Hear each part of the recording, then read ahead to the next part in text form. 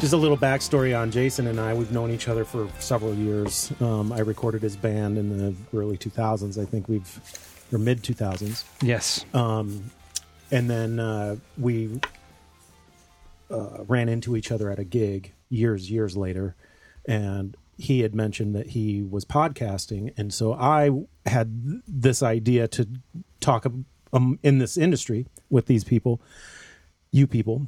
You people. What do you mean, you people? You people. And so he had said he'd done at that time like 600 episodes of podcasting. Oh my gosh. Okay, well, legit. You form the team, right? And so Jason was my immediate first choice to go, okay, so let's do this. And he was like, okay. Yeah. So he comes in, and he's the guy who brings the fan questions, which are really interesting. It's just an easy way to. He and I aren't quite finishing each other's sentences yet, but soon. Very soon. It is getting there. So, Sean, welcome to Unscripted Narrative. We are recording, okay, so we can begin. Good. I like to start it out right away. How do you say that last name? Yeah. It's a tricky one. It's tricky. It's Italian. And the double C's have that kind of CH sound. So it's Piccianino. Piccianino. Piccianino. That's fun to say. Buongiorno. It's not so bad, actually. Cool. So the other day I went to Piccianino's. And It's good. It's good. I like it. There's a town in Italy with that name. Oh, really? Yeah. And there's with your last name? Yeah. Wow. Yeah. And there's also, I think, a string of shops too that have that name. What's the relevance? It means like small town or young boy. Like there's a kind of a different connotation you can have to it. Right. Yeah. Interesting. That is. Nice. So I obviously, just like many of the guests, Michael has worked with you. I don't know much about you, so I do the work. I look it up. And is there anything you don't do is the question, really. That's really the question. So I'll start off by saying this. I grew up in the theater. My father was a drama professor at a university up in Northern Cal, and he directed 2 plays a year. He produced Shakespeare in the Park. So I was literally on stage from like 5 years old and behind stage, backstage. So I kind of learned all the different positions. I was helping build sets and all of that stuff. So I think, and I just loved that creative medium. Sure. And so when he's the one, Barry is his name, Barry Piccianino, brought me my first camera at like 11 years old, which he brought from the university, I believe. Yeah. And he's like, I think you'll, like doing this. And of course I started doing the short films, the stop motion and the, my own music videos or whatever. Right. And that's really where it started. And I started writing and directing and editing commercials in my hometown. Oh, no kidding. At like 16. Wow. I did my first commercial, I think, at 16. And just kind of as a fluke. And then the local like cable affiliates, like from Fox and stuff like that, they contacted me and they're like, you want to do more of those? Let's go to these local mom and pop shops and pitch them. I did probably like 20 commercials in my hometown before I moved for college and all of that. But what hometown is that? Chico. Oh, okay. Up in Northern California, about an hour north of Sacramento. Your family still live there? My parents still live there, and I've got aunts, and yeah, we kind of moved up there, and the family kind of migrated up there. And so yeah, I've got quite a bit of family, cousins and stuff that still live up there, and I go there at least twice a year. Yeah. And at an early age, did you have anything that you were getting? For you were going, oh, I really like this part of this. Like, right. It was like sets or the directing, producing or whatever. At that point, where were you going? Oh, I think I like this part. So, or was it all of it? It was kind of like the whole, just the idea of entertaining people. That thing, like bringing a smile to somebody's face, like being able to affect somebody's mood even. Yeah. I actually did a lot of comedy and improv and all that stuff now you're pretty early on. Now you're talking his world right you there. Are, yeah. Yeah, I mean, I'm very rusty these days, but I used to be really in that. I even did this crazy thing where I was kind of a mascot for a baseball team for a while. And again, it's just something I fell into, and like people made banners for me. They called me Kid Crazy because I would do backflips off the dugouts and do all these crazy things. They had this Mission Impossible music they'd play, and I'd climb upside down like on this whole railing above the super dangerous. Right. Yeah. No regulations. But I was parkouring over things before that was even a thing. Right. You know, I was watching Jackie Chan movies and going, I could run up that wall, and you know. So it kind of became just that thing of affecting somebody's day, like you know, even if they're having a bad day, if I could make them smile, that really made me happy. And then with the camera, I started discovering that that's such a different medium. Like on stage, you're playing to that last audience member, that audience member in the very, very back, in the nosebleed seat. You want them to be able to see that emotion you're emoting. Right. So that's one way of doing it. And then the film, it became, well, at that time, video camera. I discovered how subtle something could be, and you're delivering the same message. Right. And that fascinated me, and that's when I really started getting into that and exploring that. And I came from, that's the small town. I didn't even think about film school. Right. Like that was not even a inkling in my mind. Sure. I was like, oh, I got to go to college and get my GED or not GED. That, you know what Your I mean? BA in film or whatever. I didn't even think that. Right. I didn't even think that. I really just, it was bizarre that I didn't even come to that conclusion. It just was such a faraway dream. And But it was happening for you anyway, right there. It was happening, yeah. And then I did short films when I moved down to Southern California for college.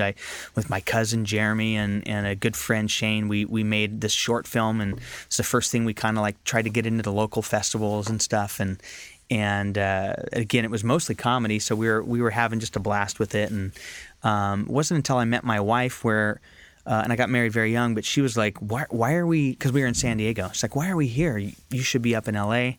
And I'm like, yeah, that's true. Like, let's move to L.A. I'm like, okay. We did that like within a week. Oh, wow. Moved to L.A. But while I was in college in San Diego, I did study film. I did the creative writing. I took a script writing class. Then I took the same film history class 3 semesters in a row. And of course, they're like, you're getting no credit for this class. I'm like, I don't care, because one semester was Hitchcock. The next it was Kubrick. Cool. The next semester it was, so it was really cool. And we literally went through every one of their films. We broke it down, like all of that stuff. So that's when I really started becoming a true like film. You know, growing up, I was always a film buff, but that's when I really started diving into it, started looking at Buster Keaton and all of these kind of guys and being inspired by them. Right. You said something about the theater as being, and I actually have a question for my partner, about the last person in the last seat in the corner. You're getting to them. Yeah. When you're doing stand-up, when you've done stand-up, do you have that same sort of thing? Or are you treating the whole room as one focal point? You know, do you lean towards that? You don't. You don't use the sort of projection that you would on as an actor in a theater, because you really are trying to project. There's really, you're not mic'd or anything like that, so you don't have to worry about that so much. Right. What you're just trying to create like a conversation, like they're part of this intimate conversation with you. So you're doing that to the room. That's what you're doing to the room. You're trying to do that to the room. You're trying to bring them into, like you would in regular conversation, the jokes that come out in just regular conversation. Right. You want them to be like they're sitting in the room with you and having that same sort of intimacy, really. Right. But it's different with theater. I think the reason why you project to the last one is because you're usually not mic'd up there. Yeah. It's really a projection of your voice, and you're trying to reach them. And emotion. And emotion because as well. If you do that subtle snicker, most people are not going to see it. Sure. You know what I mean? Is there a war going on? Do you hear all that noise? Yeah, they're doing construction on the roof, I guess. Oh my God! I was like, is there a war outside in Burbank? Burbank, the military's up and down Main Street today. Did you tell them we were recording today that they needed? They don't give two. The tanks are rolling out. Let me just say, comedy is one of those things, and especially stand-up. it's such a incredibly brave thing. Like It is scary. It is very scary. Like I've performed my whole life. There's certain things. Music is one of them. That I get real butterflies before playing music. You give me a mic and I'll do some improv or just talk or just be a goof. Like my comedy can be very physical because of I've studied martial arts my whole life, so that was always kind of a thing for me. But to try and do stand up, I've never done that. And it's really terrifying to me. It's the scariest thing I've ever done. I've played music, and music doesn't. I don't really get nervous with music anymore like I used to. Stand up. If I went up there today, I'd be scared. You're very nervous about it. Yeah. I don't know how to be relaxed about it. There's some comics that are so relaxed, and what I mean by relaxed and comfortable is that if someone's heckling or someone's saying something from the crowd, they just roll with it, and it's not distracting to them or anything like that. They just make it part of the routine. To me, I would be, oh my God, now I forgot where I'm supposed to go next, what my next joke is. Right. So I think in a band scenario, it is much easier to be with people. But as you're up there sitting on a stool with one guitar and one microphone, and like everyone, in comedy, everyone is looking at you, and you're doing that by yourself and not relying on the vibe of, the drummer or the bass player or whatever. I think there's a similarity there. However, we're not delivering jokes. But I think trying not to. I think Has been laughed at. Singing, though, I think could be akin to doing stand up, because even though you're up there with everybody, if you're hitting raunchy notes, I think there's a little bit more pressure on you as a singer than there is for everybody else.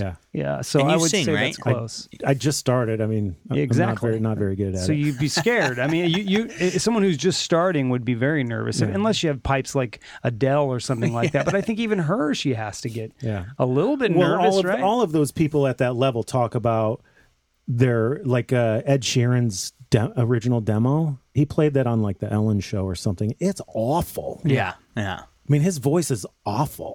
Yeah.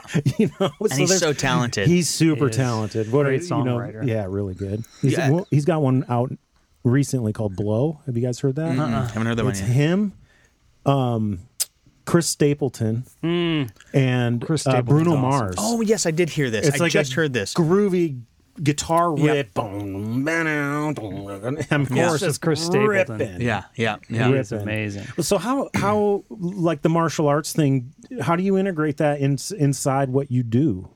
So martial arts, I think, I was watching of course, Bruce Lee, number one, then Jackie Chan, which from filmmaking standpoints, it also was very inspirational. But I started studying it because of watching those guys. And then I'm a kid of the 80s, so I think Karate Kid came out right at that impressionable time. I was 11 years old, I think. Maybe I was 10 when Karate Kid came out, but by 11 I was like, I want to go train martial arts. And I found this really amazing dojo in my hometown that studied this very traditional Okinawan karate. And it was very Karate Kid. It was like exactly wax on, wax off. It was exactly what Mr. Miyagi was teaching Daniel-san. Okay. So I totally latched onto that, and the teachers were amazing. The master is absolutely incredible. Pat Haley is his name. And he was recognized by the Japanese, government. Like, they have to decide who becomes a master in that system. Wow. And they had to vote on this guy, and he's just really that good. And he was able to keep this traditional form going on, which, of course, martial arts as in of themselves have to adapt in order to be applicable in everyday life. Right. So it's not about that, but the forms themselves, he was keeping with the tradition so well, and they were so impressed when the grandmaster would come over and watch 100 kids doing the form the same way it's been done for 100 years. Wow. Where at a lot of schools you'll go to, because I've trained at many now, stuff gets changed, footwork gets a little bit tweaked, or maybe the master at that school goes, this arm should be here, or something like that. But this guy really kept it exactly how it was taught, because he went to Japan and trained so much and saw what they're doing. And here you have this grandmaster. He was 90 at the time that I was training. He came over and saw the kids doing our kid push-ups. Sure. 90 years old, he dropped to the ground, did 100 in a row without breaking. And then he said, that's a push-up. That was the grandmaster in that system. Wow. 990 That's impressive. He was Shuguro Nagasato. He was unreal. So I just got this great grounded, and it was all about the real essence of martial arts, and I'm so thankful that I got that. I didn't end up in a school that was all macho and about beating people up. This was the opposite of that. And I got some really great life lessons that have carried through in everything that I do, including my career, including not just getting into stunts and stunt coordination and all that, but just even as a director, I feel like it has helped me as a problem solver. And we can go into all sorts of that stuff because I got bullied in high school, and I was able to fix it through psychological means from that teacher teaching me this stuff. Because I was really, honest to God, scared. I wasn't bullied my whole life, but in this particular situation, basically freshman in high school, I got really bullied. And the stuff they were saying was like, nowadays, these kids would probably be arrested. Sure. But back then, they're telling me they're going to kill me every day. So I got really, really scared. And what this teacher did for me, he taught me all these things that he knew that I wanted to know. Right. Which was like with a pen and a pencil. He's like, don't ever bring a knife, blah, blah, blah. But you have a pencil in your bag. That can be a weapon. If your life is in danger, we had one of those like SWAT dummy things to do all the nerve endings, He knew that's what I wanted him to tell me. Yeah. But at the same time, he was working on me psychologically. Right. And he started teaching me almost this script on what I was going to say to these bullies. Amazing. And he also then came up with a strategy. It was pretty amazing stuff. But he told me, this is what you're going to do. The one who picks on you the most, is there one that does? Yes, of course. You're gonna confront him. I know you don't want to, but you're gonna confront him when he's alone. You're gonna find that moment. Whenever he's alone, and you make sure that none of the other guys are there, you're going to confront him, and you're going to tell him, and he gave me this script, and it was basically, you keep threatening me, we're going to do this here and now. Right. It's just me and you, and you may win, but I'm going to hurt you. I'm going to hurt you. I'm going to do everything I can. I'm going to bite. I'm going to scratch. I'm taking you to the hospital with me. Right. And of course, I didn't even get that far into the speech when I really did it, because I really did it, confronted the guy. And he was at his locker, and I saw him alone. I'm like, gonna do it. And it's a great story. Should be in a movie. Yeah. And I didn't even get through that speech. And he was, I'm so sorry. We're just messing with Check you. it out. Never really wanted. And not just to that extreme. He then wanted to be my friend. Then took me around to these other guys. Like, you don't mess with this kid. Invited me bowling. Oh, like, man, dude. Just the psychology was so amazing. So anyways, I had a wonderful teacher, and I think he taught me so much more than just how to punch and kick and choke and all of those things. Yeah. And I've carried that through to the rest of my life. I had, when I moved to LA, I found another teacher for a very traditional kung fu system. But we also did Hapkido and a bunch of grappling stuff, so it's not just Shaolin monk stuff. Right. And wonderful teacher, Steve Pisa, and I trained all the way up to a 4th degree black belt in that system. But I've also trained Aikido, Judo, sport judo, and then Jiu-Jitsu as well.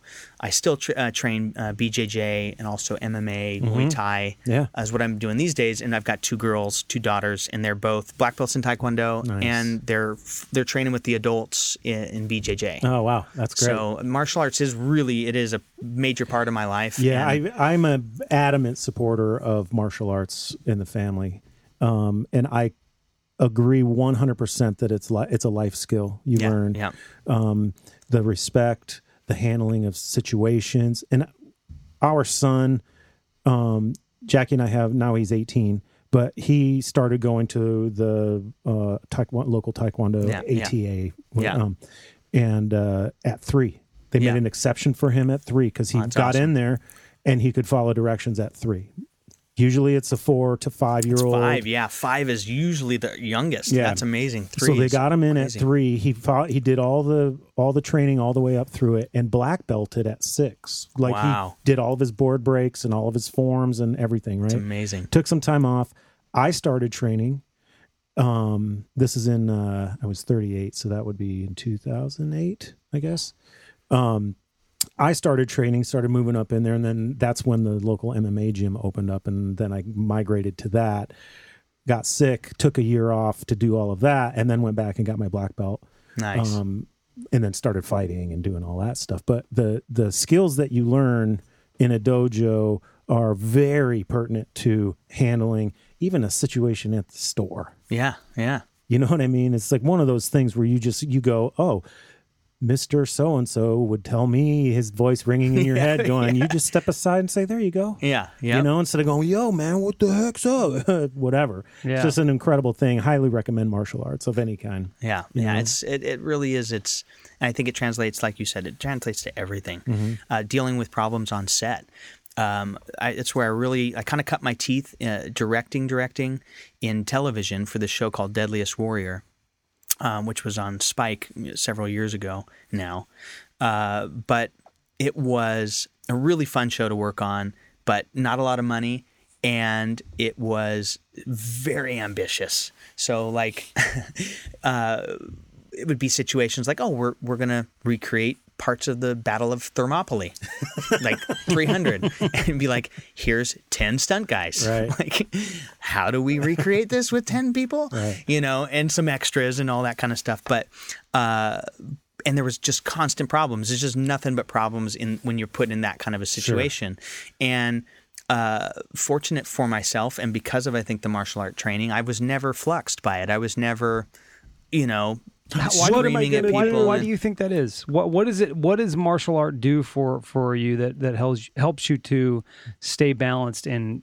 That's a great question. Everyday moments like that you come across at work and in just in life. I can tell you from a physical level, when you're punched and kicked in the head thousands of times, something like that kind of a problem seems kind of silly to you. You know what I mean? But obviously, from a more metaphysical, you are trained in martial arts to deal with high stress situations.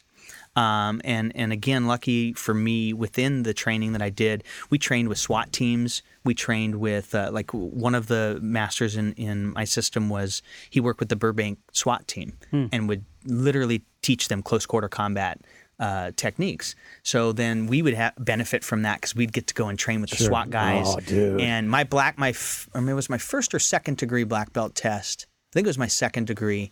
The head guy from the SWAT team put on the full gear, like not SWAT gear, but gear that basically made him like indestructible, right? And just came at me with everything he could. No kidding. And I had to try and the survival was the final part of my test. And he was a mean MF for this guy. He was huge, of course. I'm not a big guy, so anybody who's over 6 foot is huge to me. So, and he just was clobbering me, and I had to just survive it. Yeah. You know, I was kicking him as hard as I could, and he had the nice pads everywhere. Sure. Is that the dog suit? Yeah, it was totally like the dog suit. That's exactly what it was.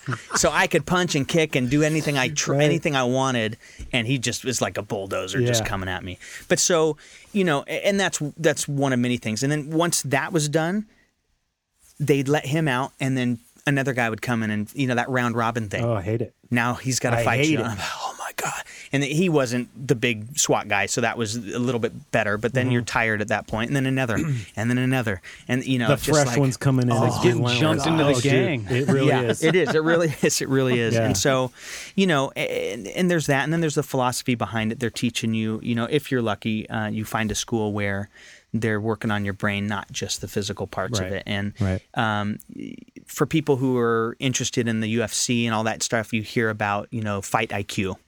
And it's really people that are assessing the situation, not just reacting. Fight IQ can be how you are reacting as well, but it's about they're thinking, right? They're constantly thinking and adapting. That's when you see someone who has a high fight IQ. Right. And so there's ways to train for that, and there's ways to work on your brain for that. And I think those are, like we said, can be applied to everything. So do you watch MMA? I do, yeah. So who do you think has a really good fight IQ? Well, George St. Pierre is one of the best ever. My favorite of all time. Yeah, his fight IQ is insane. Yeah. I mean, and he was one of those people that would beat people at their own game. Yes. So whatever their strength was, that's Yeah. what he trained for. And He would take dudes down and grind them on the ground Yeah. if they were. they were the best wrestlers ever. Yeah, you'd And be like, he oh would yeah, out-wrestle them. watch this. Here, hold my beer. And then Seriously. he would take somebody else and he would literally win with a jab. Yep. And maybe to the I don't know how to describe it, but more just an everyday fan, they might have gone, no, that's kind of boring. I'm going, it's the most brilliant thing I've ever seen. Yeah. He literally has deconstructed this guy with a jab. Yep. A guy who's an amazing boxer, Right. considered one of the best boxers in the game. And here is George St. Pierre literally took the most simple of moves, but one of the most highly underrated, and Yep. Boxers It's like win chopping all the down a time. tree, man. Yeah. Yeah. So he's a great example. Anderson Silva. Anderson Silva, Yeah. the Spider, he was amazing that way too, and he Yeah. would get into people's heads psychologically. Same with Conor McGregor does that like nobody else. He does. Doesn't always work, as we saw. Well, Yeah, hey man, have yeah. you seen the Well- shift in him? yeah. He Yeah. started yeah. working with Tony Robbins. Yeah, and he's like yeah. zenned out I'm interested and all to this see stuff. what this next phase of Conor McGregor. I would love to see him fight Khabib again. I think Khabib is one of those with a really high fight IQ. He enforces his will. Yeah. I mean, Yeah. Yeah. this is what I'm going to do. I'm telling you I'm going to do it, and he does it. And Right. it's just Everybody keeps dismissing his hands too, which I just think is so funny because no, he's not pretty. No, he's not a great boxer, but he's got that power Does he? to sit you on your butt. Uh-huh. Maybe it's not going to knock you out, Right. but we saw him. He sat we- Conor right on his did. butt. We know the Diaz brothers. Oh, yeah. pepper you just Yeah. at, Oh, they're at great. 60%, 60%. They can Next also thing put you you know, on you're- your butt too. Uh, They can. Like I remember Nick. Everybody's like, "Oh, he never knocks anybody out," and then he went and knocked the guy. The very next fight, he knocked the guy out. But he really did train power for that fight. Right. Like he was really focused. I'm trying to remember who was teaching him, who was training him. But they worked on power. They worked on taking his technique because it's all there. He's got Right. beautiful technique. Both Yep. the Diaz brothers do. I worked on a UFC video game. I've done a bunch of motion capture as well through the stunt world, and then ended up doing performances, full performance as well. So I got to voice some characters on like games like Call of Duty and stuff. But the UFC games, the Diaz brothers would come in, so I got to converse with them a couple times. More Nate. Oh, I got okay. to speak with Nate and stuff. And they're both of those guys.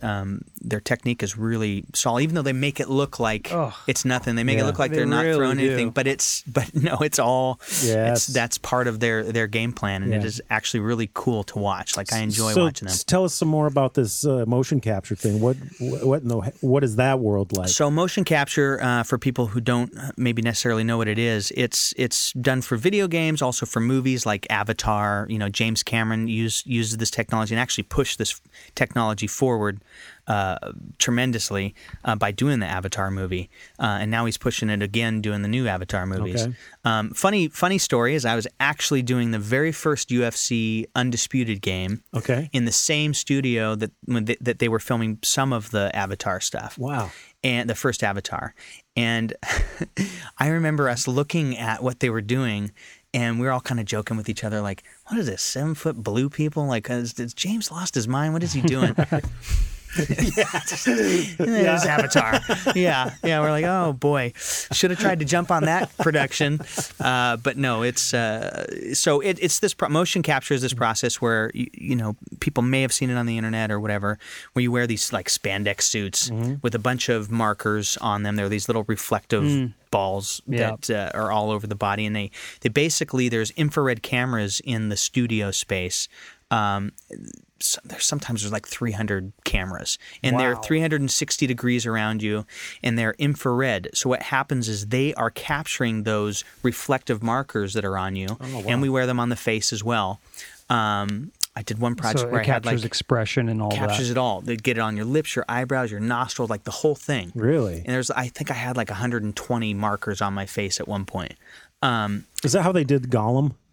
Totally how they did Gollum, and they did camera reference as well. So they'll put a little camera, it's like on a helmet, and it's looking back at the actor. Okay. So then the animators go in there and they can see every expression that they're making, and they match it if it didn't pick up the data perfect. Got it. Because that happens a lot. The data is not perfect, so you got to give credit to these animators as well. you got to give credit to the actors, but also the animators that go in there and they fix and they tweak and they really, it's this combination of work that becomes that performance. Wow. But yeah, so then those dots, essentially, if you look on the screen and see them, it kind of looks like a skeleton without the person under there. And that's exactly what it is. They take that data and then apply it to a virtual character, like a golem. He's got a virtual skeleton, and those data points are attached to his skeleton that's moving, the wrists, the fingers, everything. And then now, once you plug that data onto that skeleton, it's going to do exactly every what time the person that's did. doing that motion, because that, like those. How many different motions are you running somebody through so that you get the total catalog of their expression and movement? So it's actually, the way it's done is very much like live action now, and you can see everything in real time. So for example, when we're out there shooting a Call of Duty game, for example, it's a world, it's a war game. Yeah. So you're out on a battlefield, there's tanks and there's different things. We actually have this monitor that you bring into the volume, into the stage, and you hold that monitor up, and for example, if you were in the motion capture suit, I hold that up, and now you're this guy in a military. You can see it. And you go over there, and we've built up this out of scaffolding and pallets and different things. They've built it to scale to match a tank. So you go over here, and that's the tank, and you can go and run and jump on the tank and all of that. Oh, man. So it's done in real time, and then this is what they do. There is catalogs of moves that they do for idols and stuff like that for video games. That you don't really do that for movies, but they do it to a degree, because sometimes they're gonna, maybe for some big stunt, if it's an Avengers movie, or they're gonna fly Iron Man through the air, they'll catalog different moves and things like that. But they shoot it real time because they want it to be real. Wow. They want it to be, even on the video games, even Call of Duty, if there's this big action scene happening, even though you might be controlling the guy you're controlling, you're shooting and firing at these guys, they really film all that. So that is so cool. Let's see. I've fast roped off a helicopter. Of course, it wasn't a real helicopter, but I really fast roped. Yeah. You'd go, why can't you just fast rope 3 feet and they can just extend it? No, they want you to fast rope 30 feet. You know what I mean? Like it's that kind of thing, or falling down an elevator shaft, or crashing on a motorcycle. Right. We don't have a real motorcycle in there, but they mock one up. And they drag me across the floor, and then I hit the obstruction that they placed there, and boom, I get flown off the thing, and I'm tumbling across the ground, and they're capturing all that stuff for real. It's not that is cool, man. Yeah, and then they'll manipulate it the animators might have to do something more. Maybe they make me do an extra flip or something to look extra cool. Or, how did you get into that world? So that world, again, more so through the stunt side of things. But it's an audition process just like any other acting gig. The very first one I showed up to was, I was so not right for the role, it's not even funny, but it was a stunt coordinator friend of mine who called me up and said, hey, we need people that are good with motion, so why don't you show up for this audition? And I ended up showing up, and it was for the character was like a 6'2" mountain man with the big old beer belly and the whole nine. And I look at my buddy and I'm like, and of course, everybody matched that. Sure. That was there for the audition. I'm 5'8" on my best day, and I just don't. Your hair, right? My hair, exactly. This doesn't, and he goes, just do the audition. And at that point, it probably was a blessing because I didn't care anymore. And I literally did a Chris Farley impression. I'm doing my down by the river. I'm adjusting the pants and I'm shifting my weight back and forth. And I think I made the casting people laugh. Right.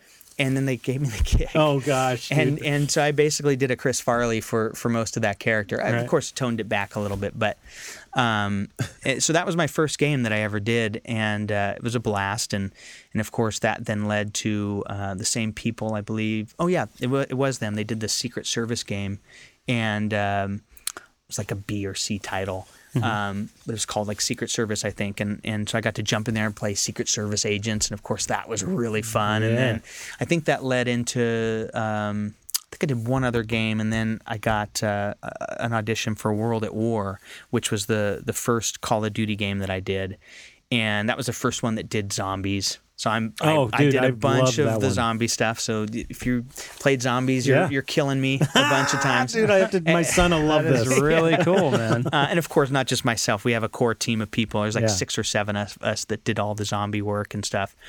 But yeah, that was a total blast. And then at that point, I started knowing some of the game makers a little bit better. And Right. so just getting those phone calls. Are you available on these dates? Right. And that Now, kind of stuff. are they tapped into the Screen Actors Guild and all that? Just like is it? So yeah, I think more of them are AFTRA, but of course that then merged. So yeah, it is tapped into that. But it is actually kind of still a gray area because if you're talking about residuals, it's one of those things that is they don't air anywhere. Right. So how do you do a residual? This is a battle that SAG has been waging. There was strikes that went on, and I didn't go and work on a game at that time because of that. Sure. But it was. There's definite. I think it needs to be figured out because these people are working really hard on this stuff. I know from personal experience. I have literally kept my chiropractor in business from working on games. Like I blew out my knee on one game. Had to do this thing where I ran up a side of a wall, came flying at this other guy. No wires or anything. And by the time I got to that 4th or 5th step up the wall, which of course a little inside secret, it was slightly slanted, right? But I'm running up the side of the wall, and then I leap down to this guy, and I got to tackle him or whatever. And the 4th take, my knee went sideways. Right. I'm supposed to land on both feet, but actually the director wanted me to do something different in the air, which then just made me just slightly off, and I came down on that knee, and it boom just popped out. Boink. But I mean, everybody. I know so many of the guys and gals working on this stuff. They're giving it their all. And like I said, we're really doing this stuff. It's not it's CG. It's like a computer movie. animation. It's like basically a movie. Yeah. It really is. And Well, I think that's a very interesting conversation, Sean, because no, it doesn't air. However, a royalty, record sales. It should be off of sales. Yeah. I mean, if Yeah. downloads, Some that's sort of- something trackable, and they are working on that. And here's the or deal. even I think streams because they can track streams of the people Yeah. who play live yeah, online not and according to stuff like that. Netflix. what they did was, I think the deal Idiots. they structured was for voice actors. I think that's what it boiled Got it. down Similar. to. So I think though, still the guys like in my position, and even just even some of the acting stuff, because they'll hire guys to act or gals to act, but aren't the ones doing the voice. Like it's I played Ray Liotta. I did all of Ray Liotta's locomotion for and face capture. I did it all, but of course he voiced it. Sure. I was going to say I was hoping that you said you voiced it too because I'd love to hear your Ray Liotta right now. I don't know how to do a Ray Liotta, but I was actually gonna do Joe Pesci. This is no joke. Really? He didn't end up doing it, but I was studying for a couple weeks. I was trying to get all his mannerisms Right. to try You and still match have it. it? No, I don't know. I can do some stuff like. Come on, do it. What am I, clown to you? Is this your pin? I don't know. Yeah, that's good. That's really good. But there was, I was getting it pretty good. I even did. Who did I do that was just so Danny Trejo. Oh gosh. So I watched Machete like 20 times in Yeah. a row, just trying to get all his body motion and the way he holds himself and stuff. And I had to do the same thing for the UFC games. So Okay. I got to play George St. Pierre and BJ Penn. What how area? cool What is area that? did you do? Because I recorded Rogan. What Mike? Yeah. I did Joe Rogan's body. Like I did all of that. Yeah. I did it in 2010. Nice. I did Undisputed 2010, I think, and then I did 12, or maybe I did 12. You did the mocap? What? Did you do the motion capture? No. I recorded did the like voice. Boss Oh, Rutan their voices. Yeah. sitting there Yeah. calling the sports and Yes. So calling the- I did Undisputed like 1, 2, and 3. Oh, okay. I don't know if they were called 1, 2, or 3, or if they had the years. Yeah. But I think it was 2010. Yeah. I think I did that one, pretty which sure- I think that one was 3. I think that was maybe that was the Okay. second or third one. That's the one that I was got to hang with Nate a little bit. Oh, very cool. But I yeah. hung with Joe, and I mean at that time, I didn't appreciate him like I do now. Well, he And so- wasn't who he is. This is I mean, true. He he's was the more of a same guy, of course. more of a commentator only back then. Well, but- stand-up comedian mostly, but yeah, he was podcasting back then, though. Yeah. It just was tiny compared to what it is Man, now. look at his podcast now. I listen to it all the time. Same. I actually listen to it while I'm running. Do you know how much he makes a year on his podcast? A year? No, I heard an episode though. $30 million a year. Really? Just on his podcast. It's now where is he? Because I know at one point he was the number one listened to Pretty podcast. sure he's close to the number one. Yeah, he's got to be now. top there. Yeah. Along with a lot of the true crime ones that are really popular. By the way, guys, I love podcasts. That's awesome. I survive on podcasts because I actually live down in Orange County. So you got to and I'm up here all 5 days a week. Sure. So podcasts save my life. Nice. It's that, and of course Audible I do too sometimes, but which are the mostly books, right? Audible is books. Yep. But it's mostly I do podcasts, and then I got this app. I've had a couple of them, but I got this app that reads you scripts. Oh, Well, it reads please. you PDFs. What is it? This one's called Natural Reader that I do. You're on an iPhone. Yeah, Okay. iPhone. I think they have it on Android as well. They definitely have apps for it, but I think Natural Reader's on both. But it's, it's like Siri reading you a script. Yeah. So it's kind of like, Yeah. but I'll say this, like She's got no training at all. no training. There's no training. But I mean, you can put different voices, but Sure. they all have that kind of robotic thing. But when I show people it, most of them are like, I couldn't listen to a whole script this way. Because of course they're saying the page numbers, and it's Yeah. like, X'd. Yeah, right. Mall. It's Night. Exactly. Interior, night. Yeah, House. 56. And you're just like, what? But after 10 minutes, You're getting it. you You're forget getting all it. that. I'm just hearing the story, and I'm doing, and it literally saves my life because I'm very grateful and humbled to be in a position. I haven't made it huge or anything like that, but I'm working. I'm doing lucky to do a lot of shows and movies, and I'm getting sent a lot of scripts to consider, and that's so flattering. I never dreamed I'd be in this position, but there's just so many of them. I don't have time to physically read them. Right. So that's been a really great thing for me doing that 2-hour drive, because it takes me 2 hours to get to Warner Brothers from where I live Right. So with traffic. What do you think you attribute to? You say you're not, maybe at the level of some huge directors or whatever, but what do you think you attribute to being where you are a working professional in this industry? I mean, obviously, I've got a list of all the different things that you do right in front of me. Do you think that's part of it, just being willing to do whatever it takes? Okay, so I can speak to this. When I first moved to LA, like I said, my wife, I love her to death, and thank God she convinced us to do that, on a whim. And when I first got here, I was doing whatever jobs I could. I was a personal trainer for a while, and I trained a producer, and he was doing some big stuff.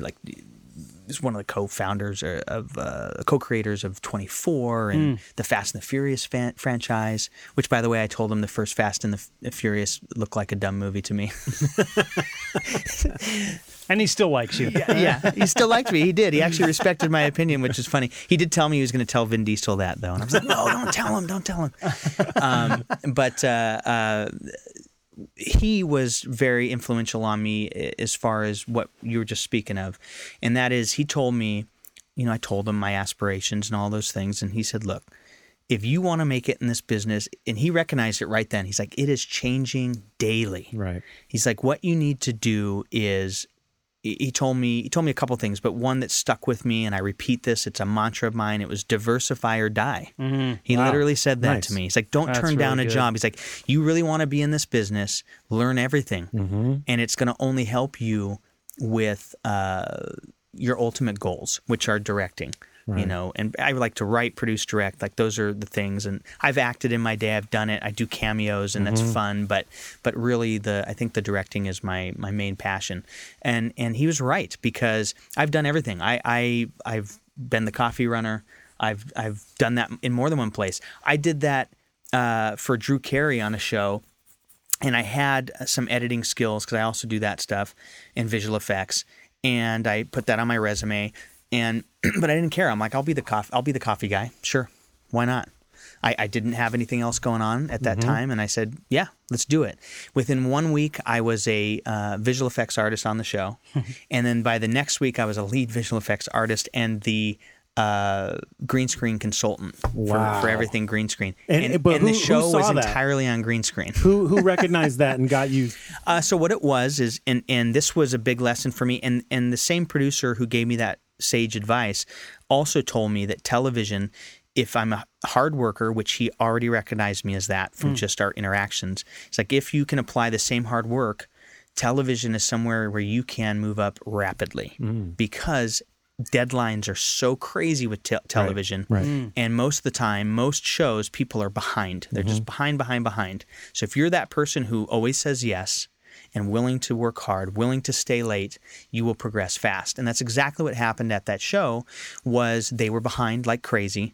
They came to me desperate saying, we saw on your resume you said you do After Effects. Does that mean you can rotoscope? I said, absolutely. They said, can you do some of these shots for us? I go, sure. They gave me a handful of shots. I turned them around like in an hour or maybe 2. And they went, okay, we're going to give you these 100 other shots. Okay, great. And so I did all of those. They get, what else can you do in After Effects? Like, oh, I can try this, I can try that. Did the stuff. Like I said, that very next week, I was just a full-blown VFX artist on the show. Man. And then they discovered that I could do green screen. Like, you ever done green screen? I've done a ton of green screen. Of course, they were just for my own short films and things like that. But I started pulling the key and copying the shots, and they're like, okay, you're going to be our green screen guy. And the entire show was shot on green screen, by the way. Man. So then I got pulled into the live filming of the show because it was like a Whose Line Is It Anyways thing. And so I got pulled in that, and I had to capture all the green screen stuff live and try and do these effects, that get them at least temped, like right then and there. So yeah, it was a great experience. I learned so much in that. And then I went from that to Robot Chicken with Seth Green, which, by the way, shout out Seth Green, because I think he's totally underrated dude in this business, and he's one of my favorite people of all time to work for. Nice. Absolutely. Seth Green is so rad. And now that I'm going into the directing stuff more, he's always in my thoughts when I'm writing and when I'm casting. Wheels of Fortune, I wanted him to play Noodle. Oh, really? Yeah, it didn't work out. Yeah. Like, I don't even think we were able to put in the offer to him because he was on something. He had just conflict in schedule when we talked to his agents or whatever. I'm like, dang it. I so want to work with him for sure. Again, I would love to pay that forward, put him in an awesome role somewhere. Right. But anyways, so...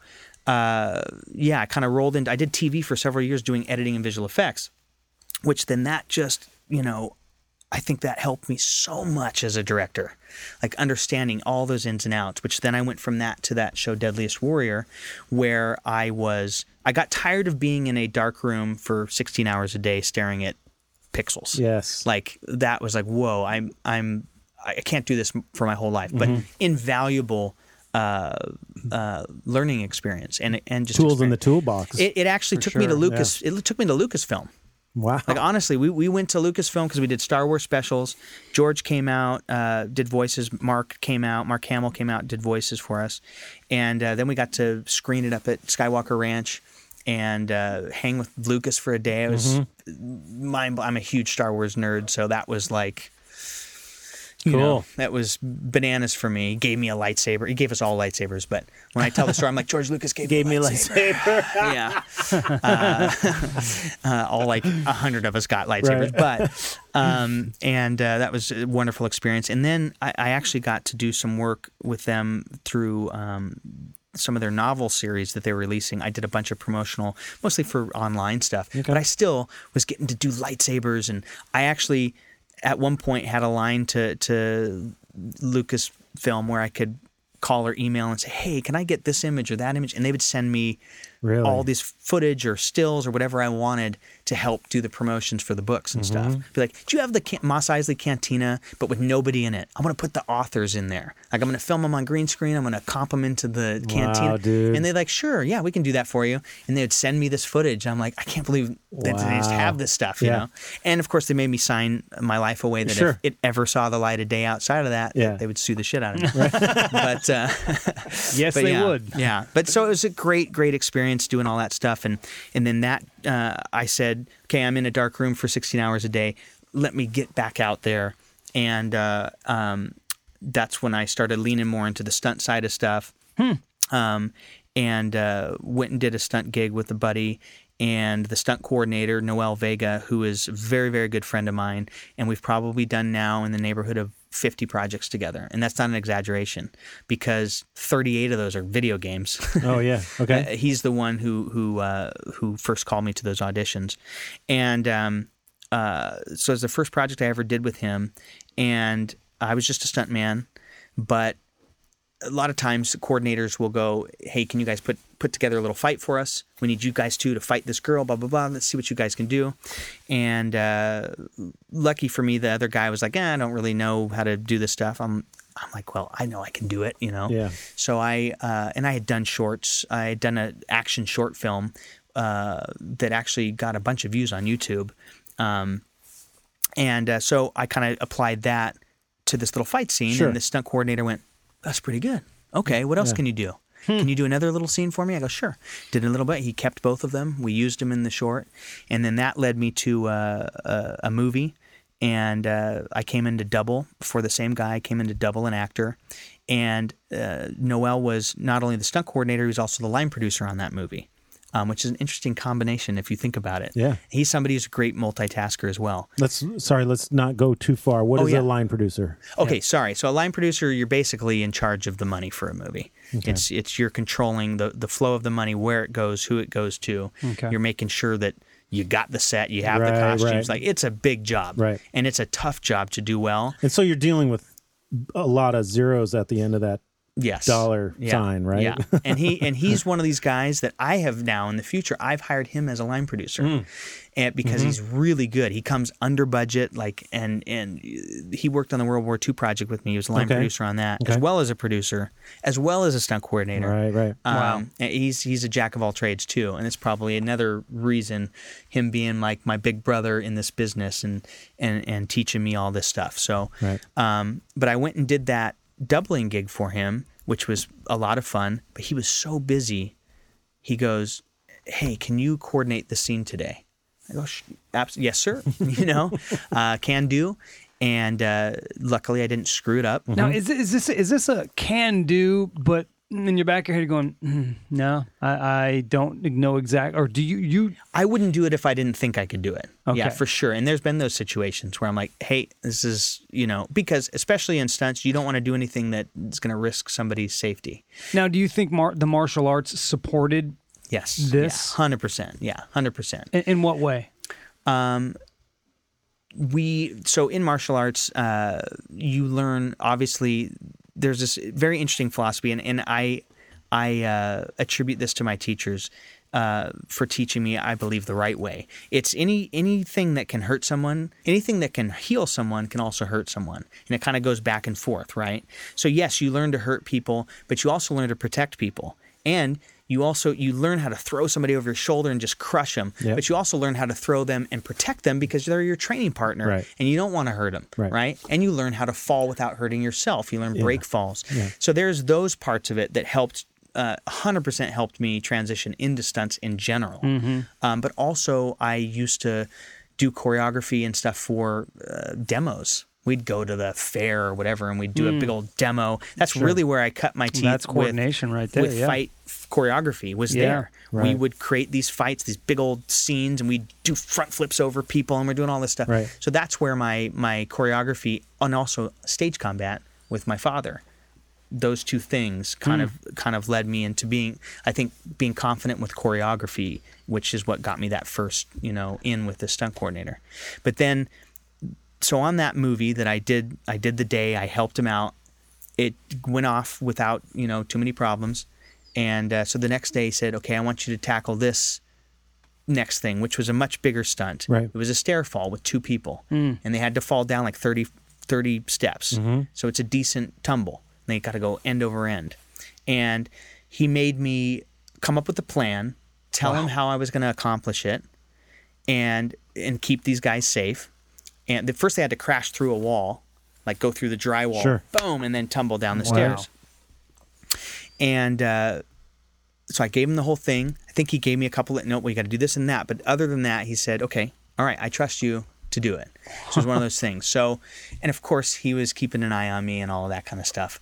But I did it. And after we did that, the guys were totally safe. I worked with the production design and the art department. We actually padded the stairs and covered them with wood paneling and also the door jamb, which was the most dangerous part of the whole fall, is if either one of their heads hit that door jamb. But we had like 2.5-inch closed cell foam around the whole thing, and you couldn't tell. The Yeah. art department was wicked on it. And that was part of my plan that I told the coordinator, and he approved it. So then after that day, he said, "You're the stunt coordinator." Wow. And I was like, "What, really?" So that was my first stunt coordination gig, and of course he helped, and he was part of it, and all of that. But that's really what kind of started me off that road, which then led to a TV show we did, Deadliest Warrior, which I ended up second unit directing, which again was because I was a yes person, like, you know. Problems Can are you do happening. this? Yes, I can. Yeah. And it was really to help them make their days. Right. Again, television. Right. They couldn't make their days. I said, look, myself and the team, we know these fights better than anyone. We created them. Yeah. We shot the previs for you. Right. We know how to shoot these fights. If you want help, we're more than willing. We're here. You want to give us a camera, give us a little splinter unit. We can shoot whatever, you know, B action, whatever it is that helps you guys make your day. You tell us, and we'll shoot it. So you said you're a yes man, but you're not going to say yes to something unless you feel like you could do it. Right. So that leads me back to that old saying that I hate this saying, by the way, but that old saying, a jack of all trades, but a master of none. Right. So in a lot of ways, you're a jack of all trades, but it's allowed you to really be maybe you don't feel this way, but be a master in the potential master in this business. Yeah. Right. That has so I agree. many levels. I agree. So I say throw that saying away as something that's negative. I take it negative. Maybe it isn't that, but you know, there's people out there that they have this idea and they say no to themselves so much. Yeah. Yep. The idea is there for a reason. I mean, say yes and just do whatever you feel is on your mind and go for it, because you never know what it's going to support in the future. If someone you're on, in your case, you're on a set and they say, "Can you do this?" Yeah, I've done it. Yeah. And you do it. Yeah. Right. And you do it to a different level, and then those levels get higher and higher. I've always looked at it like it's I'm only going to learn from this experience. That's right. I'm going to grow from it. Right. And so that's why I think and again, one of those things, if it's a situation that would be dangerous, like, hey, have you can you wire rig this guy? And I had no experience. Of course I wouldn't do that. Right. Because, you know, that's would put somebody's life at risk, or injury or whatever it is. But yes, it's one of those things of I know I'm going to learn from it. And like I said, I'll be the coffee runner. I don't care. I went and was a coffee runner after a lot of those experiences. Sure. And of course, I moved up within a week as well. Yeah. I ended up becoming an associate producer and all that stuff on it. But I'm not afraid of that hard work either. That's the other thing. I don't care. As long as I am doing what I love, it's not work to me. You know what I mean? Sure. I'm being part of this experience. I'm meeting people that I wouldn't have met. And it really, you know, it's that thing of, this is what I want to do. So if I'm able to be a part of it in any way, I'm happy. Man, this is like bringing one of the things that I have that it's inside me, and I need to figure it out. I need to figure out how this works. You can do a lot of shit.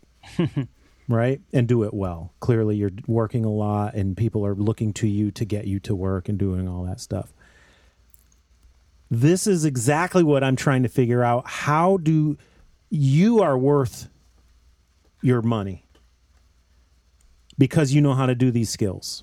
Right. All of it. Right? You could be an instructor, a sit-in instructor at a dojo. You could be a visual effects instructor. You could be a teacher of directing or producing or line producing or whatever at a school. You could go in there and make a curriculum and do all of that. Yep. I want to figure out so bad, for me, how do I make it that I'm worth the money that I make and not about the one thing that I do really good. You know what? Does that make sense? It's like, it does. I sit in a studio and I mix. You know, that's my job. That's my one thing. Yeah. Well, you also do podcasts. Well, I do also do podcasts. I also play in a really good rock band. Oh yeah, yes. These are things that I want those types of things to not give me such a local dollar Yeah, I don't know what. Does that make sense to you guys? It makes absolute sense to me because I'm in a lot of ways with you on that. I think that any of the times where things have grown for me, and I'm sure you can agree with this as can you, Sean, is when you say yes. Mm-hmm. I mean, it's either you know it, right? So the reason why an opportunity comes to you is because you're prepared for it. Right.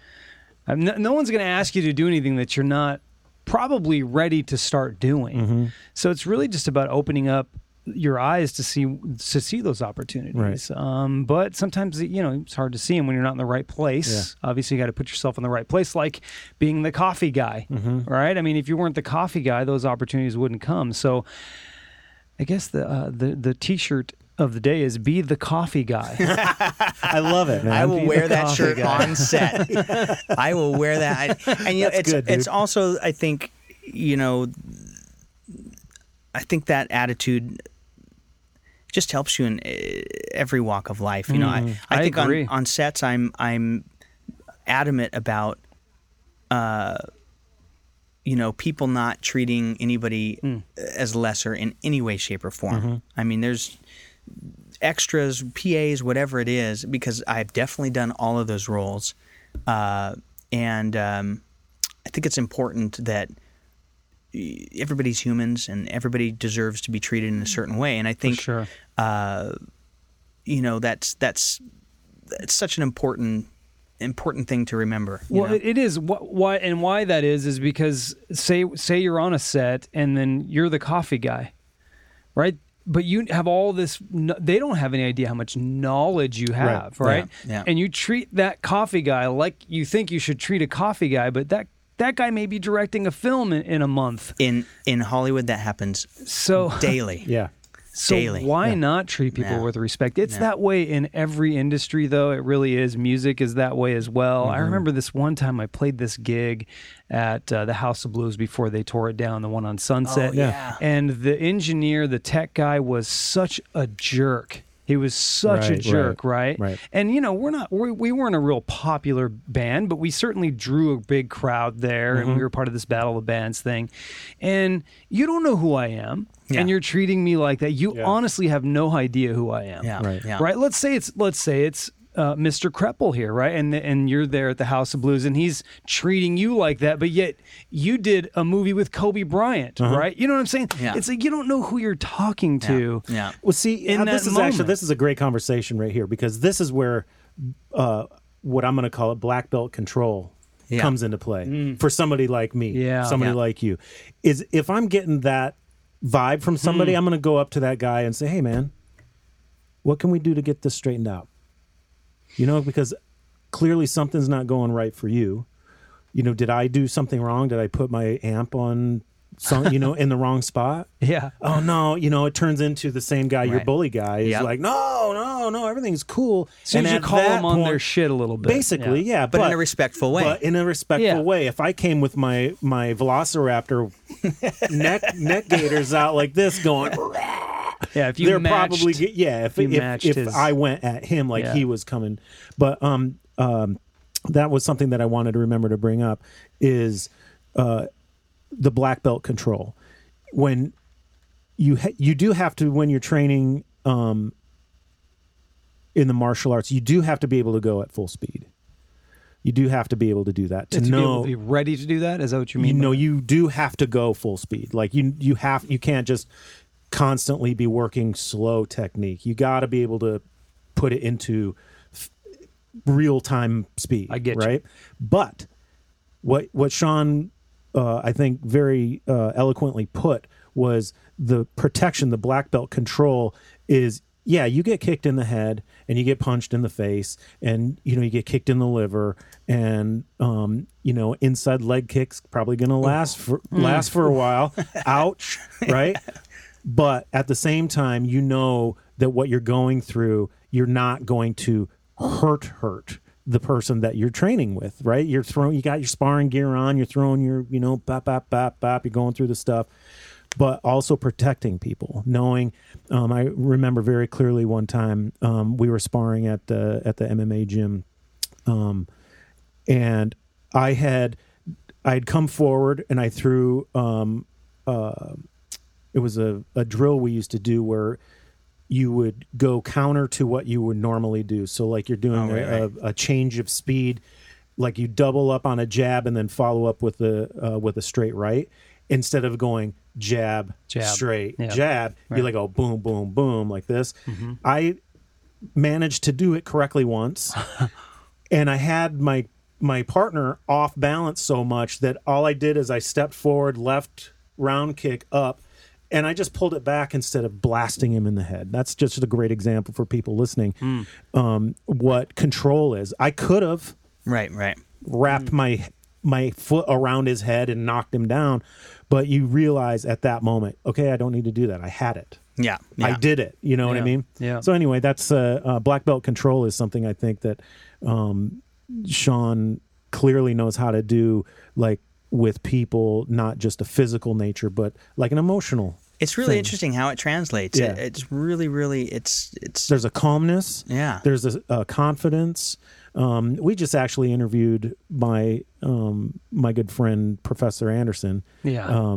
Very interesting guy. I call him the world's most interesting man, the real guy, not the Dos Equis guy. He's great. He's traveled the world, certified by the Gracies to teach jiu-jitsu, and he's done a lot, and he's very well respected in the in the martial arts world. And he was talking about some of the things about like what the knowledge brings for you and how you get to, kind of choose your, how would you call it? Choose like the things that are important to you. Like, do I need to have that be a problem for me? No, I don't. Right. I just kind of turn and go, oh, hey, I'm going to pick a grapefruit instead of talk to this guy who's being a jerk to his kid. You know what I mean? You kind of that's what I try and iterate when I'm telling people about martial arts, or people that are interested in getting into it. It's a lot of times I think it is more about maybe the teacher. It's not about just the teacher, of course, but it's about your response to them. Like if you feel like that teacher's inspiring or whatever it is about them that you're going to learn from them. It's almost not the martial art itself. Right. Of course, that does have something to do with it, but don't you think you're solidifying the wisdom with an action? Right. Yeah. You're like making a connection, locking those two things together. Yeah. And that's why I tell people you got to go try it out. You got to don't just go to this place because someone said it's great. Go there, try it, see if it fits for you. Because if you want to actually stick with it, you've got to have some connection to it. And a lot of times that's through the teachers, the instructors, or maybe it's the school, the way the vibe is, or maybe it's the mix of students. Maybe you want a school that's got 50% women. If you're a woman, you don't want to go into this all male thing. Maybe who knows? But it's also that thing about what martial arts is, and it is about that respect, and it is about that thing where you gotta respect your enemies. And almost even love your enemies as much as you do your friends and your training partners. Right. It's a really interesting, and it's kind of a hard concept for some people to wrap their brains around. But the schools that really iterate that and push that is the ones that I gravitate towards because, I've been in that situation where I didn't pull my kick. And not that I was trying to hurt the guy, but he just came in at an angle I didn't think he was going to come in, and I was throwing a spinning heel thing in the air where I didn't have the control that I should have at that moment, and it connected on his temple, knocked him out. Wow. There's nothing worse than knocking out your friend on accident. Yeah. Like, you know what I mean? Yeah. Like that was the worst feeling ever. I bet. And I was horrified. I was mortified, and that I didn't have the control in that moment. I was trying to be flashy and cool. You know what I mean? Like that's an ego lesson. Yeah, it was a big time ego lesson. I don't think I was I think I was a brown belt. That's actually one of the most dangerous belts. Yeah. Because they think they know everything at that point. They're getting cocky and blah, blah, blah. What's after that? Red? Is after that? It goes brown? Depends on the system. Yeah. But whatever that level is right before black belt, I feel is really can be a dangerous time. Not for everybody, but you'll see a lot of people that get into that ego mode. I'm a brown belt. Well, I mean, I think that's what it comes down to is ego. Yeah. It is yeah. ego. We bring it back to the guy, the engineer at the House of Blues. It's ego. He's above. He's there all the time. He works there. He sees big bands. He just engineered Jason Mraz or something like that. Sure. Now he's got to deal with these low life, guys battling to play at Warped Tour or something like that. Are we allowed to cuss on this? Oh yeah. Absolutely. Okay, so the other lesson that same producer gave me said diversify or die, stuck with me forever, Yeah. and then never be an asshole. Sure. Because you're going to work with those people again, especially in this business. Yeah. I think any of these businesses, music, even if it's music to television, it's the crossover. It's all the same people. Same with sports. It's the same people. Professional sports. You're going to see all these people at the parties. Sure. You're going to maybe you're Yep. going to work on Kobe's film or Yep. what's the guy who just won?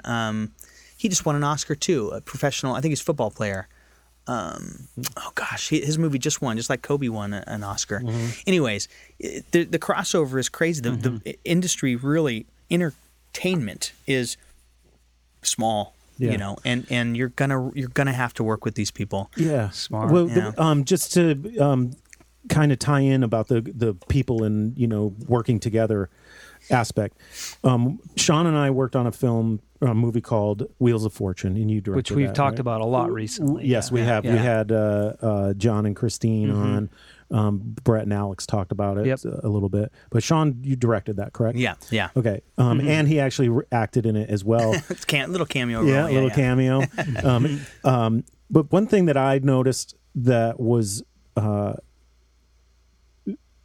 little hopeful feeling is that we had a lot of people in the mix room. Yeah, you talked about that a little bit with There John was and a Christine. bunch of people in there, and I was scared to death to have so many decision makers Yeah. in one room. Yeah. Where I was sitting there I literally kind of went, well, it's either going to go swimmingly or we're going to Now, sink. why does it scare you? Well, because it could be, well, no, I want it this way. Ego.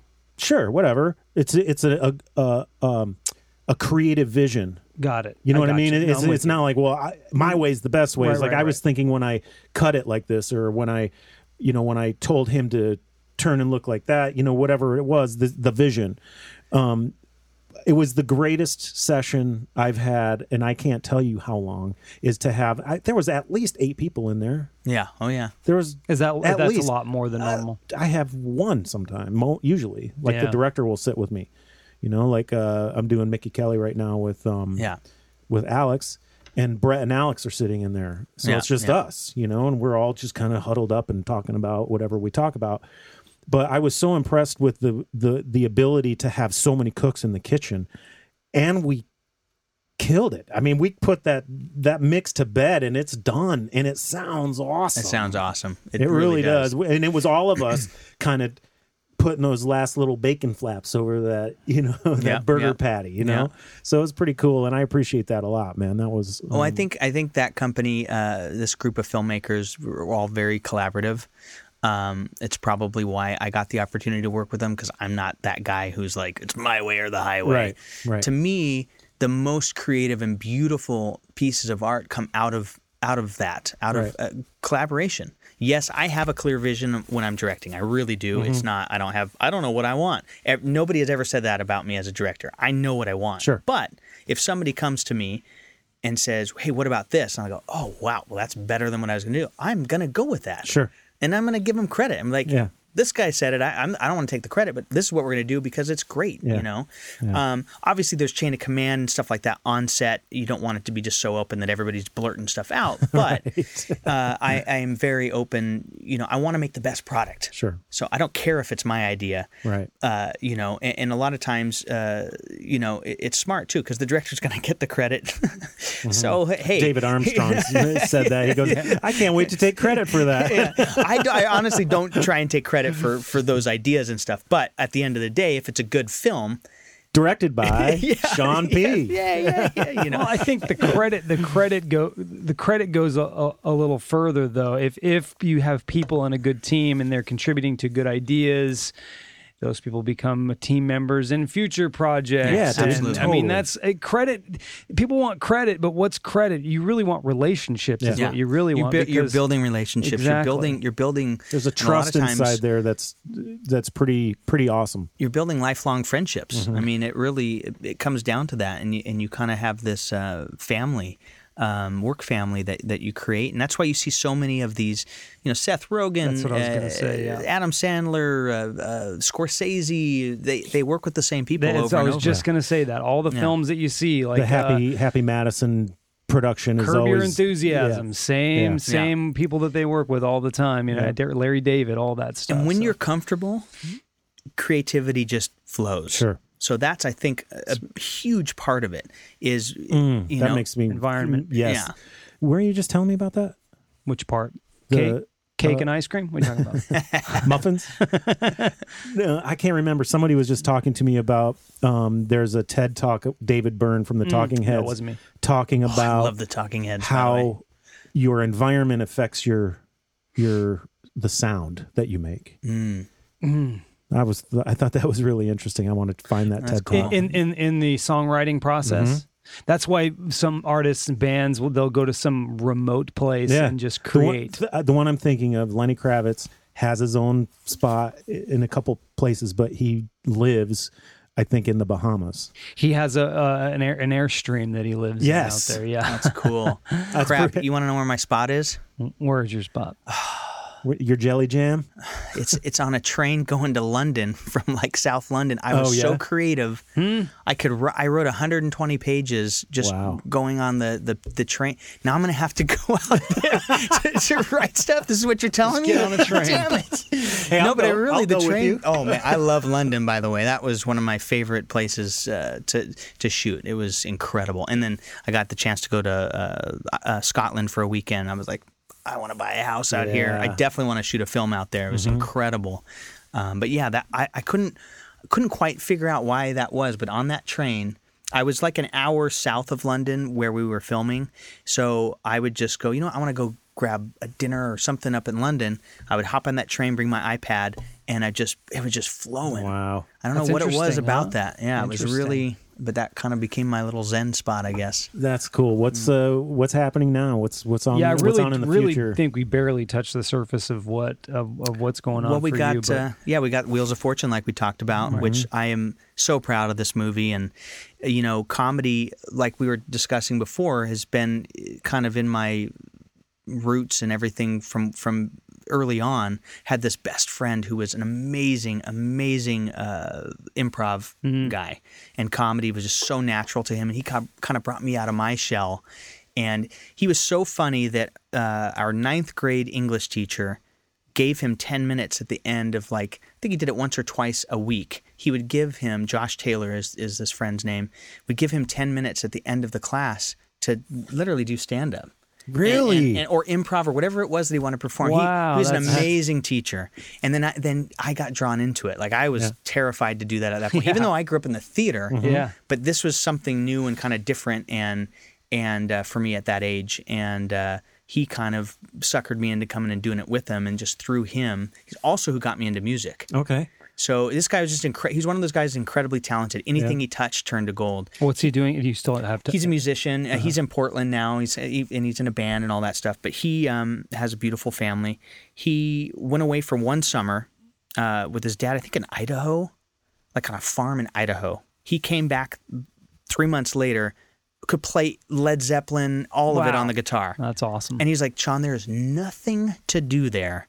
I literally play guitar every day. Right. So then the next summer, again, going to his dad's, he comes back. He can play drums like you would not believe, like everything. Like, he drums now in his current band. But he's a phenomenal drummer. Right. But of course, I'm just trying to play catch up, and I'm like, how does the Black Dog lick go? And I'm just trying to, But Sure. that's really just him kind of being so passionate, so just That's awesome. so talented. Yeah. I was just so blown away by his talent. And the sad thing is, we were both going to come down to Southern California together, and then it didn't work out. He didn't go, but I was like, I'm still determined. But he kind of gave me my dream. Oh, okay. You know what I mean? That's like, so cool. So, but yeah, we're still in touch now. I had him write an original song for one of my movies. That I did this movie called The Lackey with a great bunch of people. These guys over at Hectic Films, Ricky Bird and a bunch of awesome people. Guy Grundy was on that film with us and stuff. But we did it for $7,500, and it was an action feature film, and we did it kind of as our, just a passion project, weekend warrior type of thing. Sure. But we literally spent $7,500 total on this movie. Wow. It was such a great learning experience, and I'll never forget that experience. And that really also helped set me up for doing features and figuring out problems and all of that jazz. Mm-hmm. But now I forgot what I was telling you. You used one of his songs. Oh yes. So I got in, and I want to use him again in the future. So I hit Josh up on like Facebook or something. And I'm like, hey, I'm doing this movie. And he had sent me a song that was just him and the guitar that blew my mind. And it wasn't right for the movie, but I said, dude, I just want you and your guitar for this sequence. I'm going to do that juxtaposition with this crazy slow motion action that's going on. It's these guys blowing these guys away like gangster style, and the soundtrack's the acoustic guitar. The acoustic guitar and him, and it's cross cutting with the main character who is. The main character is this kind of collector, strong hitman guy, and he's trying to leave that life behind because he discovers he has this young daughter. And the woman he had the daughter with, she's heavy into drugs. So this guy goes, I want to do something right in my life for once, and he wants to help his daughter. And so he's trying to get out of the doing what he's doing.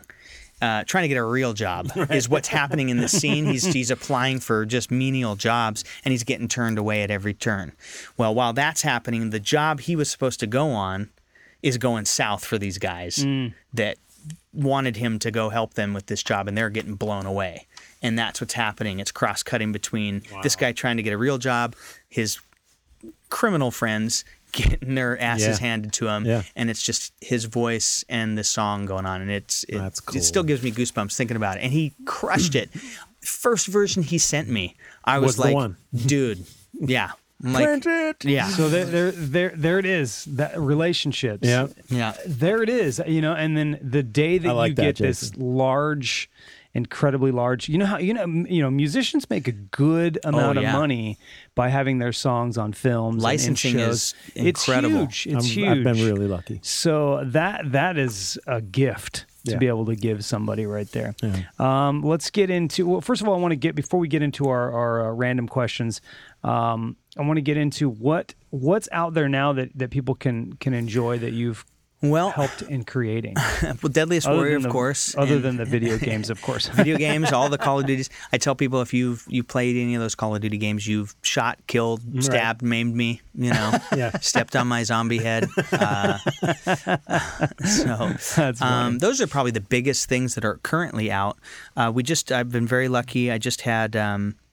I don't even know if I can officially say it or not, but two of the movies, I won't say which ones they are, just in case, Sure, right. That's smart. But two of them with the same group of filmmakers just got a Netflix deal, so those are coming to Netflix hopefully soon. I'm hoping summer. Cool. And you have to let us know. Yeah, absolutely. One of the things about what we do here on this podcast, with the exception of just a very few like Peter Facinelli, is that many of the people that we talk to, the projects are going on right now, and I want to be able to. Well, you don't know me, but Michael does. Michael, you know me. Yeah. I like feel to like be I know you a little bit now. Yeah, I like to be able to see the work. Yeah, I really want to be able to see the work. And some of the folks I'm not able to see the work just yet. So I'm super Deadliest excited Warrior, you can about it. definitely check out. I think it's still on iTunes and all that kind of stuff. Okay. My $7,500 movie is still up on Amazon Prime, so you can go watch it anytime. What's that called? The Lackey. Okay. I've got a movie that is premiering at the Chinese Theater in Hollywood on the 29th. 29th. Yeah, I just acted in that one. I got to play a bad guy in that one. Cool. That was actually a lot. Look at me. I don't get to play bad guys like ever. And that was a blast, That's, I think for actors, that's called When the Fever Breaks. Okay. It's a kind of zombie, but it's more of a character piece. So the zombie apocalypse is going on outside, and these group of friends, mainly my fault, are turning on each other, right? And one of them gets infected, and it's that whole thing. Like, and my guy is, for himself and his wife. Like he'll throw them all out that door if it means he'll survive with his wife or whatever. So yeah, that's a blast. That's coming out real soon here. I just did this show. Hopefully, it's going to be coming out soon. For Honor is the title that we just settled on for the UK and kind of US release. But it's also going to come out in China as a huge TV show. So it's a very interesting thing. We did a Chinese-American co-production. And right from the get-go, the Chinese producers and myself, we're making this big, epic, sweeping World War II television show for China. But I was like, hey, we're shooting amazing stuff here. We're flying B-25 bombers. Wow. We're filming on the USS Hornet. Everywhere you turn the camera, it looks like $1 million. I'm like, can I make a movie out of this? For the you guys aren't going to release this in the U.S.? No.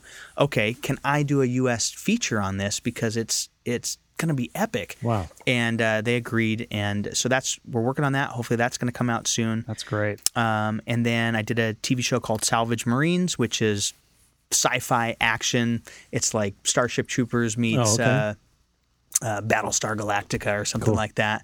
I directed 6 episodes on there. Looks like I just signed to, again, I'll knock on some wood here. I'm going to go direct a movie here in the summer. But yeah, Deadliest Warrior you can definitely see. Okay. The Lackey. And The Lackey. Oh my gosh, that's it's kind of like my student film. So take it for what that's worth. Course, you know what I mean? Absolutely. But yeah, Deadliest Warrior. I second unit directed on the first 2 seasons, but I also fully directed several episodes. And I played. I jumped in there too, but I played William Wallace, which again you would never think me playing William Wallace. Sure. I grew out my beard as long as they had to actually do some extensions and stuff, but grew it out as long as I could. Had long hair. They painted half my face blue, and I went out there and swung swords and had a blast. Wow, cool. So you can actually see me doing that. In that one as well, and everybody thought I was like 6'3", and so I'm like, that's great. No. I'm like, hey, Mel Gibson isn't 6'3" either. Okay, Hey, I'm actually working with him on Thursday. He's awesome. Yeah. You're working with Mel incredible. Gibson. Yeah. That is so cool, man. I love that. I want your life. I'm just kidding. All right, so let's get into the random questions, and then we'll wrap this bad boy up. Cool. First question is cake or pie? This is Pie, preference. all the way. Pie. Okay. Pie all the way. As a kid, I did not want birthday cakes.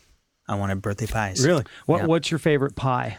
Ooh, that's a tough one. I like lemon meringue. I like banana. I like bananas for some reason. So banana cream was always that one was mini a birthday. It was a banana cream pie. Yeah. Yeah, that's one of my favorites.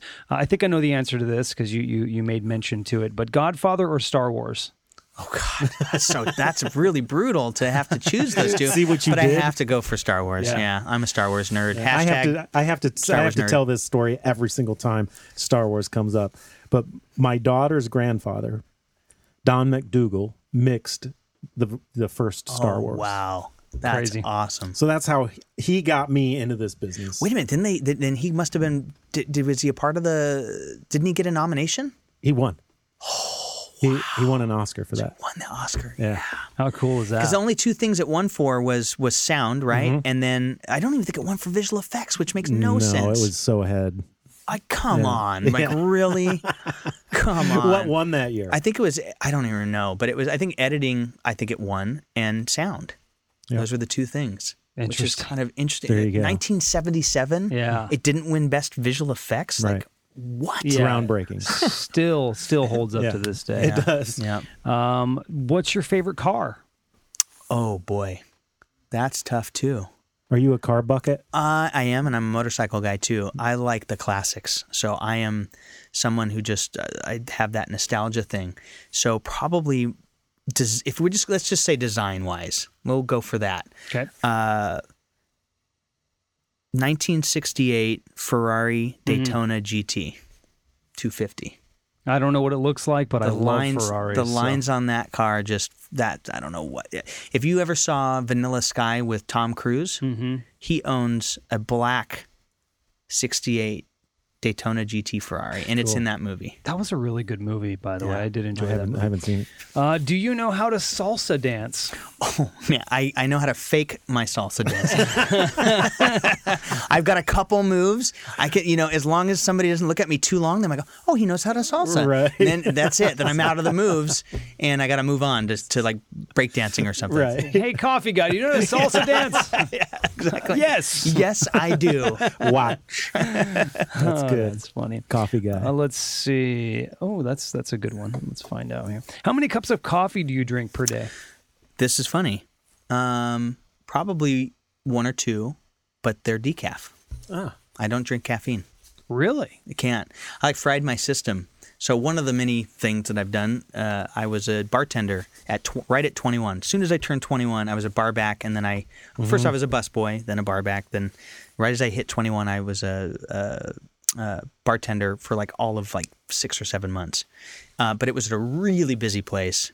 And it was this like multi-level Mexican family style, but kind of a party place too, down in San Diego. And it was, my tickets would come up in the window, 30 blended margaritas, and like, I'd have 100 drinks at a time that I was making. Wow. And so the only thing that sustained me was drinking cups of coffee. I was like, and just nonstop for 8 hours. Your Yeah. adrenals were I taxed. think I fried my system. So why do you say that? Okay, it just so- doesn't affect you anymore? Or? No. It's the opposite. So I almost had a nervous breakdown one morning drinking my Folgers crystals at like 21. I literally like had a panic attack. And so I went to the doctor and didn't know what it was about. And we were going through dietary stuff. And he's like, well, how much coffee do you drink? Same lot. question. And I'm like, whoa, well, I drink. He goes, you got to cut it off completely for a couple months. You can try and reintroduce it after that. And I did. I stopped for a couple months. And then every time I've tried to reintroduce it, and this is now years and years later, Sure. if I drink, I could get away with it for a week. I'll get shaky. I'll get Really? shaky, yeah. If I have a couple days into drinking caffeine, I'll start shaking. Wow. And it just fries my system. I don't know what it is about yeah. it. But I really don't need it. I don't need it. I drink the decaf because I actually love just coffee. Yeah. Just the flavor. Same. of I it, love yeah. coffee ice cream. I love like coffee. The flavor of coffee for some reason I really like, and so I still have decaf almost every morning. Well, thank goodness for decaf, Yeah. right? Last question here. If everyone in the world had to get married when they reached a certain age, what age would that be? Ooh. Wow. Okay. Well, I don't know how to answer that one, but I got married at 22, and we That's had young. only known each other a month. Wow. Whoa. We shotgun. We went to Vegas. We were crazy kids. Can't believe it worked out. It did. Sure. And we got 2 kids, and How we long still now? like each other. 19 years. 19 years 19 married. years married. Yep. Yep. I'm having 21 in July. Wow. Congratulations. Yeah, it'll be 19 for me in July. Some veterans. But we've been up in here. together 25 years, something like that. Long time. I was 22 when we met my wife. When I met my wife and we started dating, but got married when I was 27. Yeah. I don't know. I don't know what the right age is. I get maybe 25 or something. I don't know. I would actually go into like to the mid 30s to say like and I'm solely speaking about me when I say this, but we're such idiots in that's the true. It's late true. teens, in the 20s. I would. But marriage is weird, right? Because I don't think you decide to be married when you get married. Right. Right. I think the decision to be married happens much later. Yeah. Yeah. When it's hard. Yeah. Yeah. Yeah.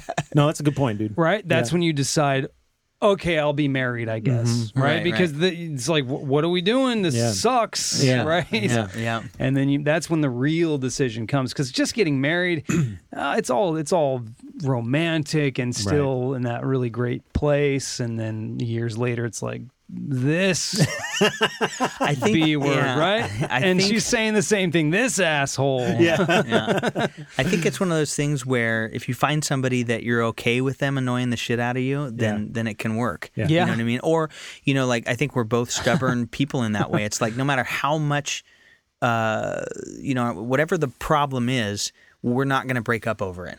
We're going to figure it out. Yeah. Yeah. You know what I mean? It's Yeah. like that mentality. Jackie Like, and I share that. yeah. Same It's- with yeah. Mindy and I. No, Yeah, it's very- I could think you're a total prick in this moment or asshole or whatever, but in my mind, I'm not going, that's it. This I want is to it. I'm outta here. Yeah, it's like we're gonna move. We're gonna figure this out and move past it. Right. You know what I mean? Yeah. It's a good thing. It's a good thing. Sean P., thanks for coming in. Thank man. you guys. This is a Really, blast. Yeah, Total blast. Great Love being time. on this show. Cool. We'll have you back. And Some projects come out.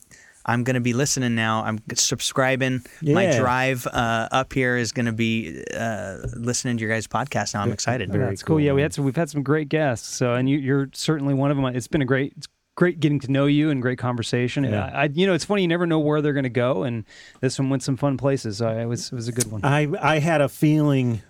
I just told him. I said, "Look, the show starts and it just kind of gains Yeah, we just momentum." talked. I can't. It flew by. Yeah. I'm like, Yeah. really? It's time? Oh my gosh. yeah. Yeah. So nice to meet you. Thanks yeah, for being thanks on. for coming in, Thank you. man. Thank Appreciate you. I it. appreciate All right. Later.